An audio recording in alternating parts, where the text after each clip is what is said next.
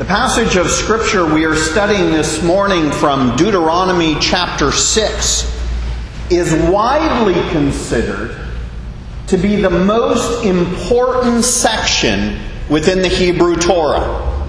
If you are raised in the Jewish faith, this passage is central.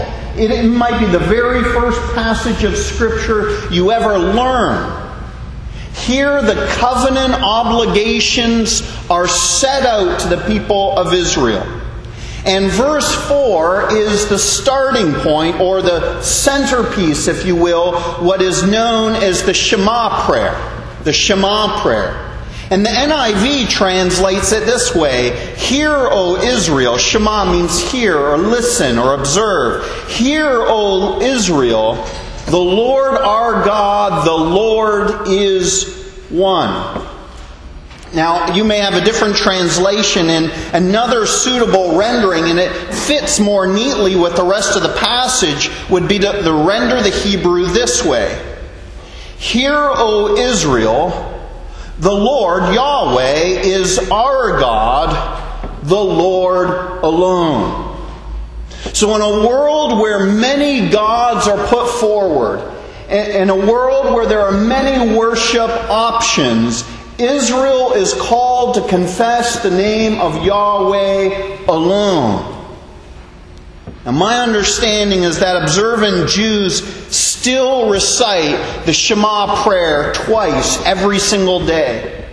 It's also my understanding that an observant Jew, if they're able to determine their final living moments, they will spend their last moments on earth reciting this prayer as the final thing they say.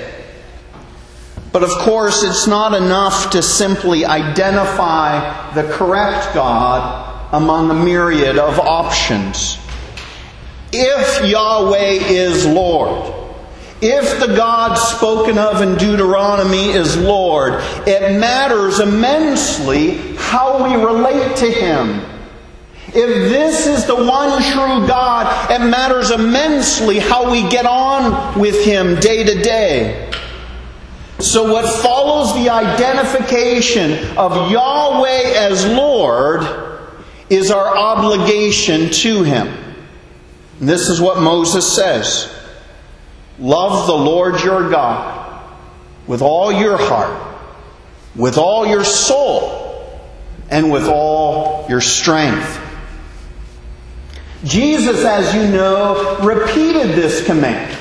He repeated this command, declaring that it was the greatest of all of the commandments. You might even say that Jesus interpreted this command because He included an obligation to love God with all your mind. And at first reading, we're probably pleased to see a commandment like this. We're probably quite pleased to see that the greatest commandment has love at its heart, at its core. But then we need to ask an important question. How much am I to love God? How much am I to love God? Is there a degree? Is there a fixed point to which my love for God must reach? Yes, there is. And it's 100%. 100%. Love the Lord your God with all your heart. It's not enough for us to love God outwardly. It's not enough for us to stand in a pulpit and say some things about the Bible. It's not enough for us to say some prayers. It's not enough for us to attend some Sunday morning services. God wants your affections to be engaged. He wants your heart to be in it. And not just a little bit. Maximum affection is called for. Now, I realize we're a Presbyterian church. And I know down the street there's the Church of God of Prophecy, and there's all kinds of charismatic churches whose theology we want to distance ourselves from.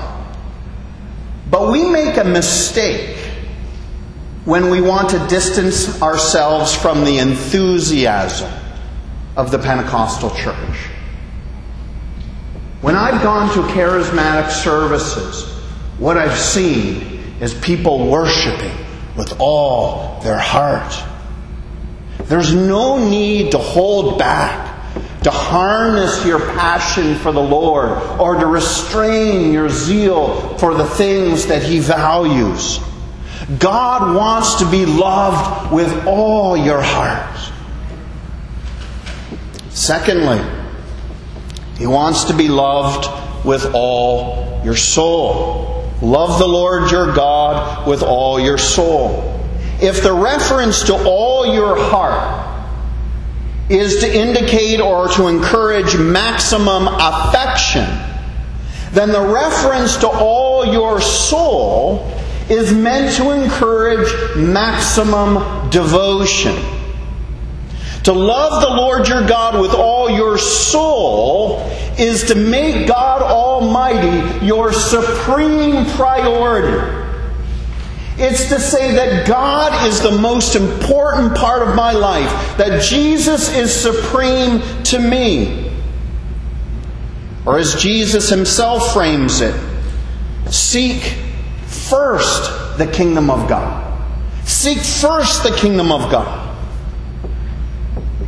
I recently picked up a book written by Bill Hybels titled Simplify. I'm only halfway through, so I'll have to save my review of the book for another day. But in this book, Simplify, Bill Hybels suggests that the easiest way for us to assess how we're doing in terms of our devotion to God, the easiest way to measure our devotion, is to look at our day timer. Is to pick up our calendar, flip through the pages, and see what you're up to in a given day or a given week. Bill Hybels maintains that your day timer, your calendar, will tell you what you are really seeking first above all else. Well, I had to put the book down because I was feeling rather convicted. But I can tell you that when I put the book down, I picked my day timer up. And when I picked my day timer up, I entered in prayer time. Now, of course, I pray. I pray whenever I have opportunity to. But I got the point. If Jesus is my all, if God is supreme in my life, then I need to make prayer my first priority, not the thing I do with spare time. That my worship of God must have a central place in my calendar and not be something to fill the gaps with. My day timer reveals priorities that I was not pleased with. So I tell you this morning, I am changing my calendar. You may even want to put in your day timer worship service at St. Andrew's Kirk, Sunday morning at 10:30. Some of you are thinking, well, that's silly. I come every Sunday. That's okay. I think it's a good habit. It's a good habit. Put it in there. Remind yourself of the centrality of Jesus Christ in your life. Why? Because it's our custom to put important things in our calendar. And so if prayer is important, if worship is important, if the study of God's Word is important, just don't let that be your spare time thing. Put it in your calendar. Love the Lord your God with all your soul. Thirdly, love the Lord your God with all your strength. I take this to be a reference to activity. I take this a call to invest serious bodily energy into my loving God. More simply, I take this to be a call to do something. Not just to stand in a pulpit and say some things. Not just to pray or to preach or to read or to witness, but to do some things, to energize my body for the sake of kingdom purposes. Now, as Reformed Christians, we're careful to say, well, our salvation is not based upon what we do. Salvation is not based upon the good deeds that we may or may not do. But clearly there's a place to do good things. Good deeds become an expression of our love for God. Love the Lord your God with all your strength. We do things with our strength as an expression of love. In response to who God is, in response to what He has done for us, we ought to give maximum effort in service of His kingdom. Fourthly, love the Lord your God with all your mind. With all your mind. Friends, Christianity is not a blind faith. It's not a leap of faith. Christianity is a reasonable faith. It is a rational faith. It is based upon things that God has done in history. It is based upon what God has done primarily through the death of Christ and through the resurrection of Christ.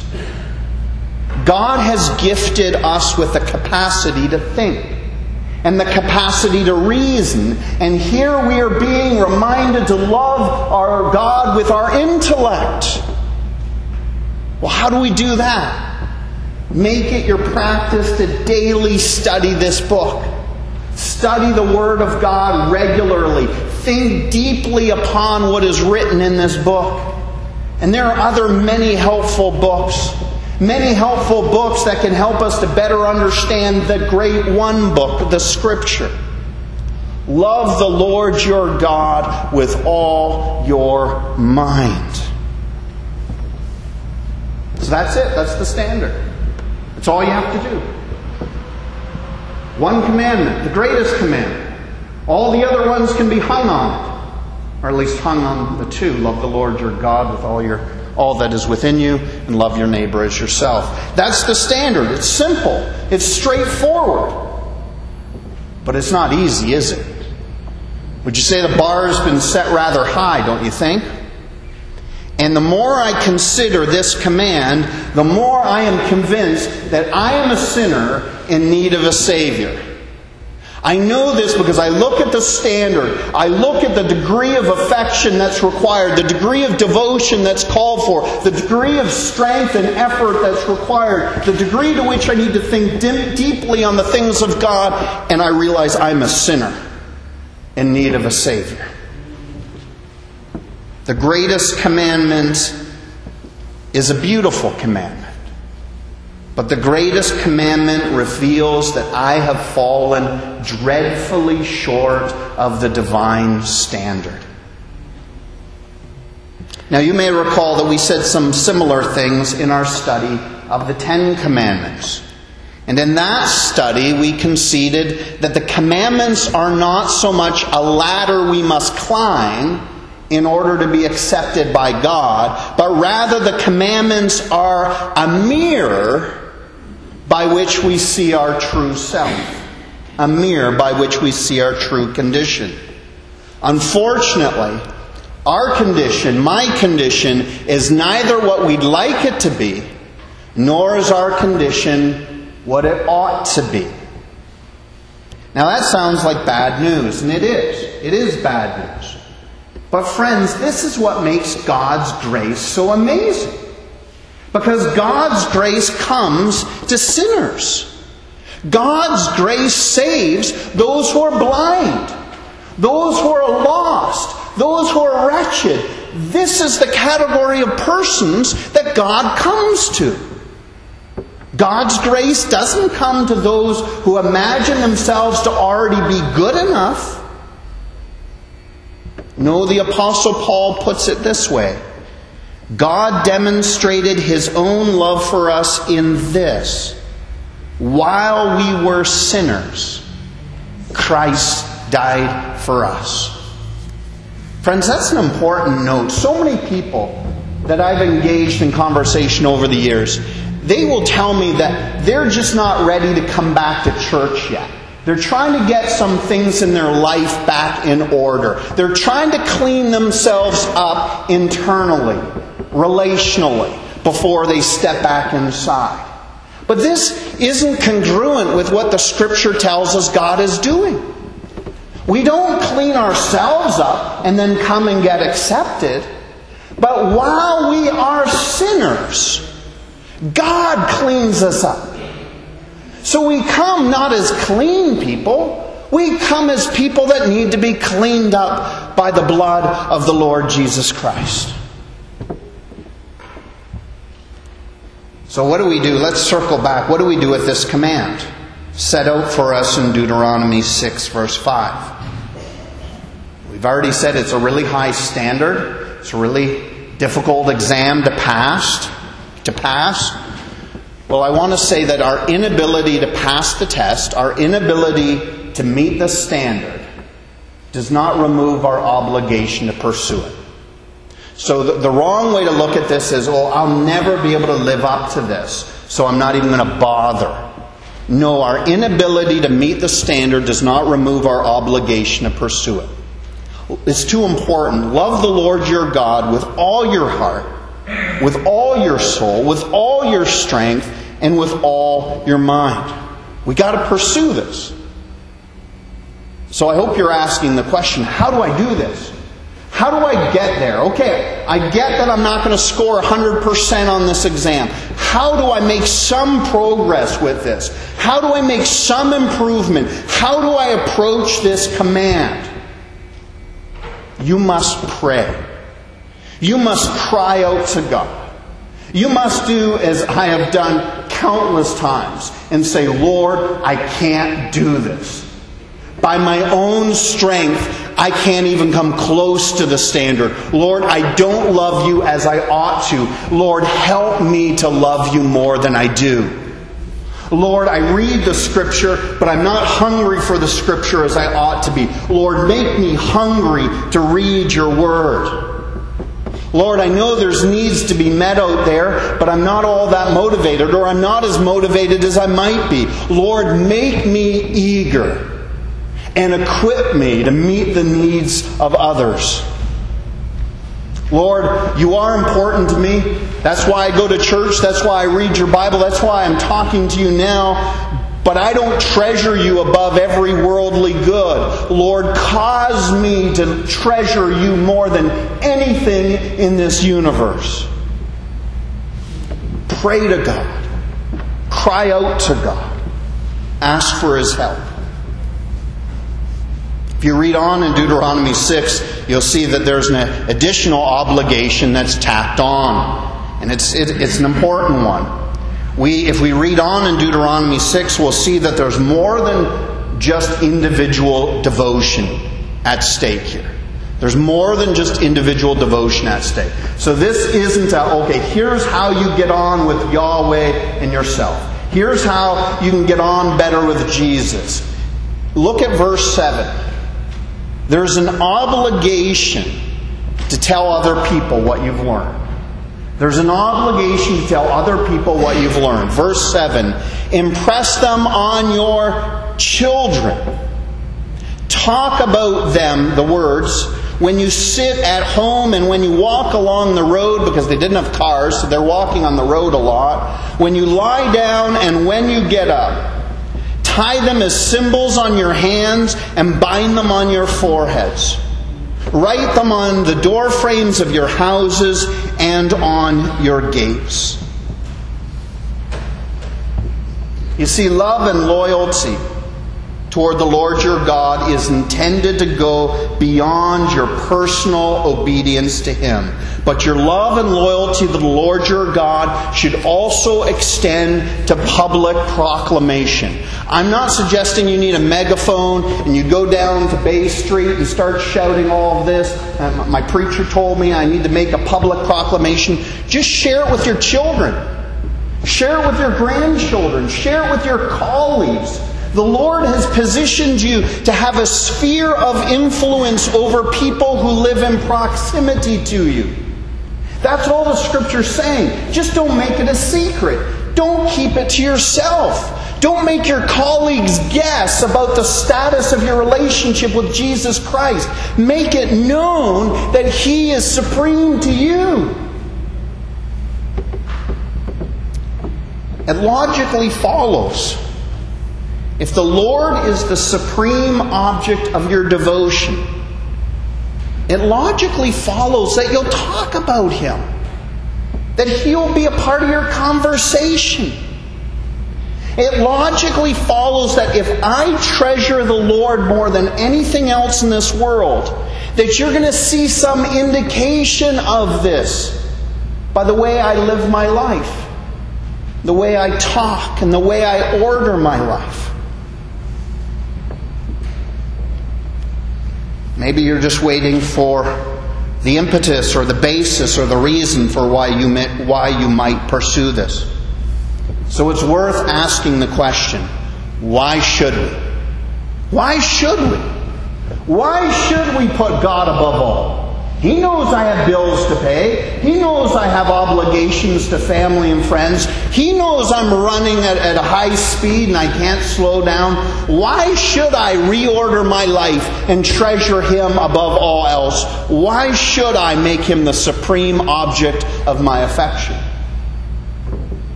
I wonder if the Israelites asked those questions.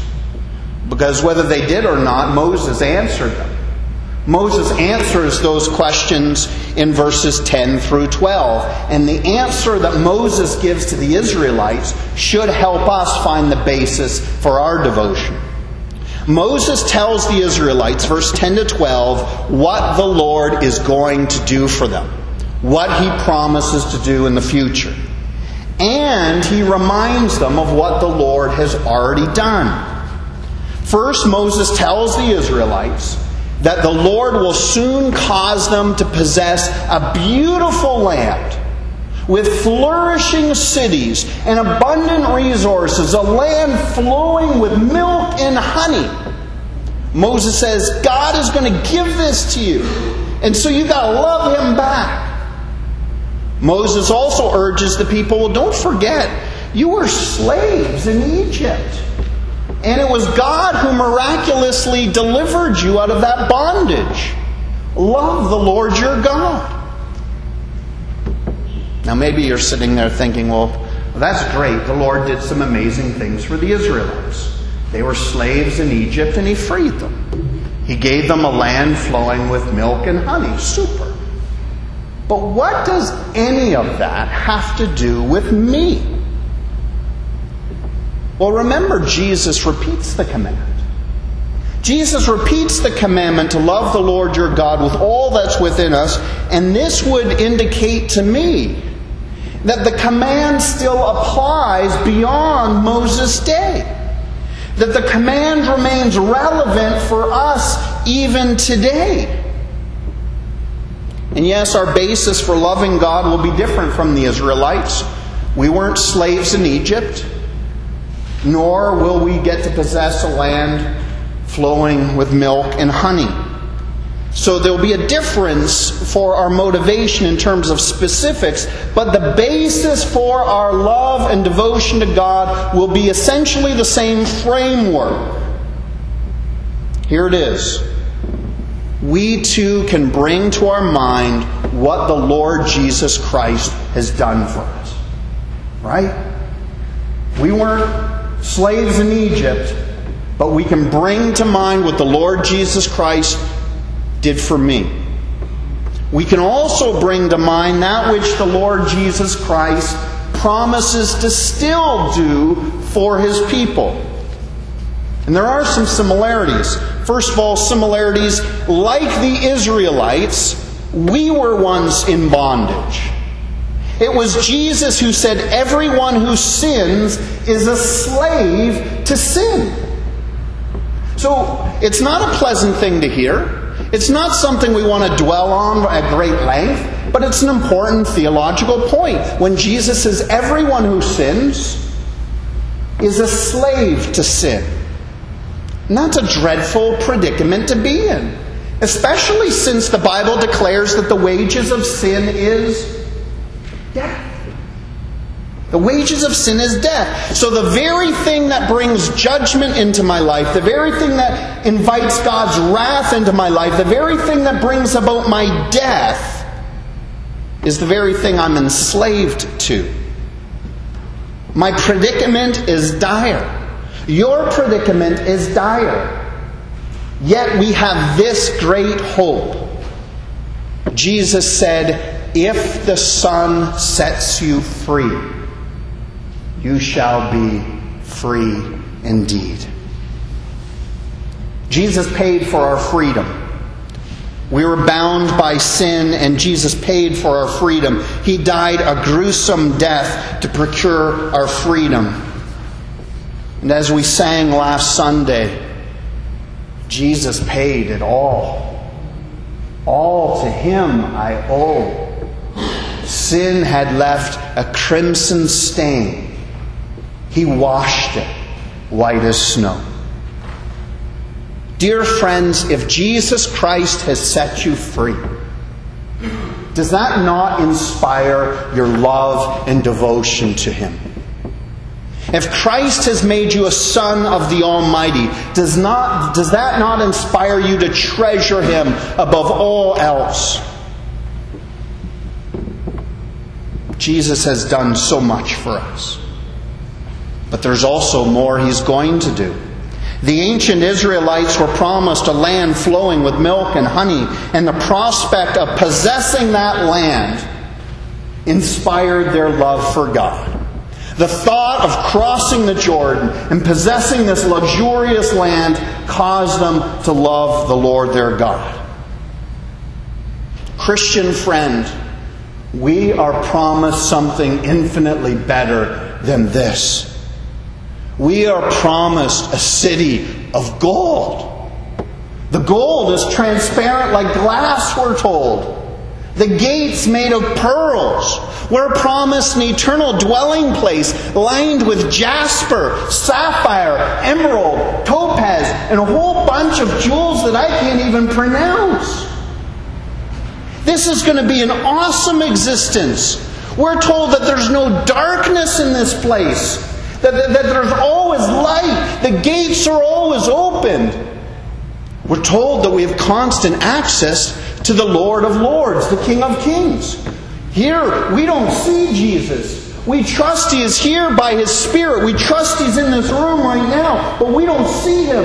In heaven, in the city of gold, we will see Him face to face and have constant and regular access to Him. What kind of place is this? This is an eternal place. It's a place without sin. So no crime, no breaking of rules, no mistakes. It's a place without disease. No cancer, no brain tumors, no sickness of any kind.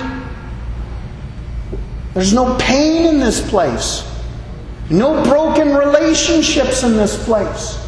No sorrow, no sadness, no death. Every tear, we're told, will be wiped from our eyes. And in His presence, we will experience the fullness of joy. Friends, think on this seriously with me. Because you might be like me. This earthly existence is pretty good. We've had some heartache. We've experienced some loss. But it's pretty good here. It will be perfect in glory. It will be perfect in glory. Now, some of you have had tremendous loss. For some of you, your earthly existence has been one heartache after another. Sorrow piled upon sorrow, piled upon sorrow. I love this lyric from a recent song. Earth has no sorrow that heaven can't heal. Earth has no sorrow that heaven can't heal. Now we all know this earth has sorrows. Jesus said, in this world you will have trouble. And we know that to be true. This world is full of trouble, full of problems, full of sorrow. But earth has no sorrow that heaven, this existence, can't heal. So friends, in light of all of that, in light of all that Jesus has already done for you, in light of all that Jesus still promises to do for you in the future, In light of all of this, we love Him. We give ourselves to His purposes. We devote ourselves intensely to do His will. But we struggle. We struggle to love Him with all our heart, with all our soul, with all our strength, and with all our mind. We struggle. So, Lord, we pray, help us to love You more. Cause us to treasure You above every worldly good. Help us to make Jesus Christ supreme.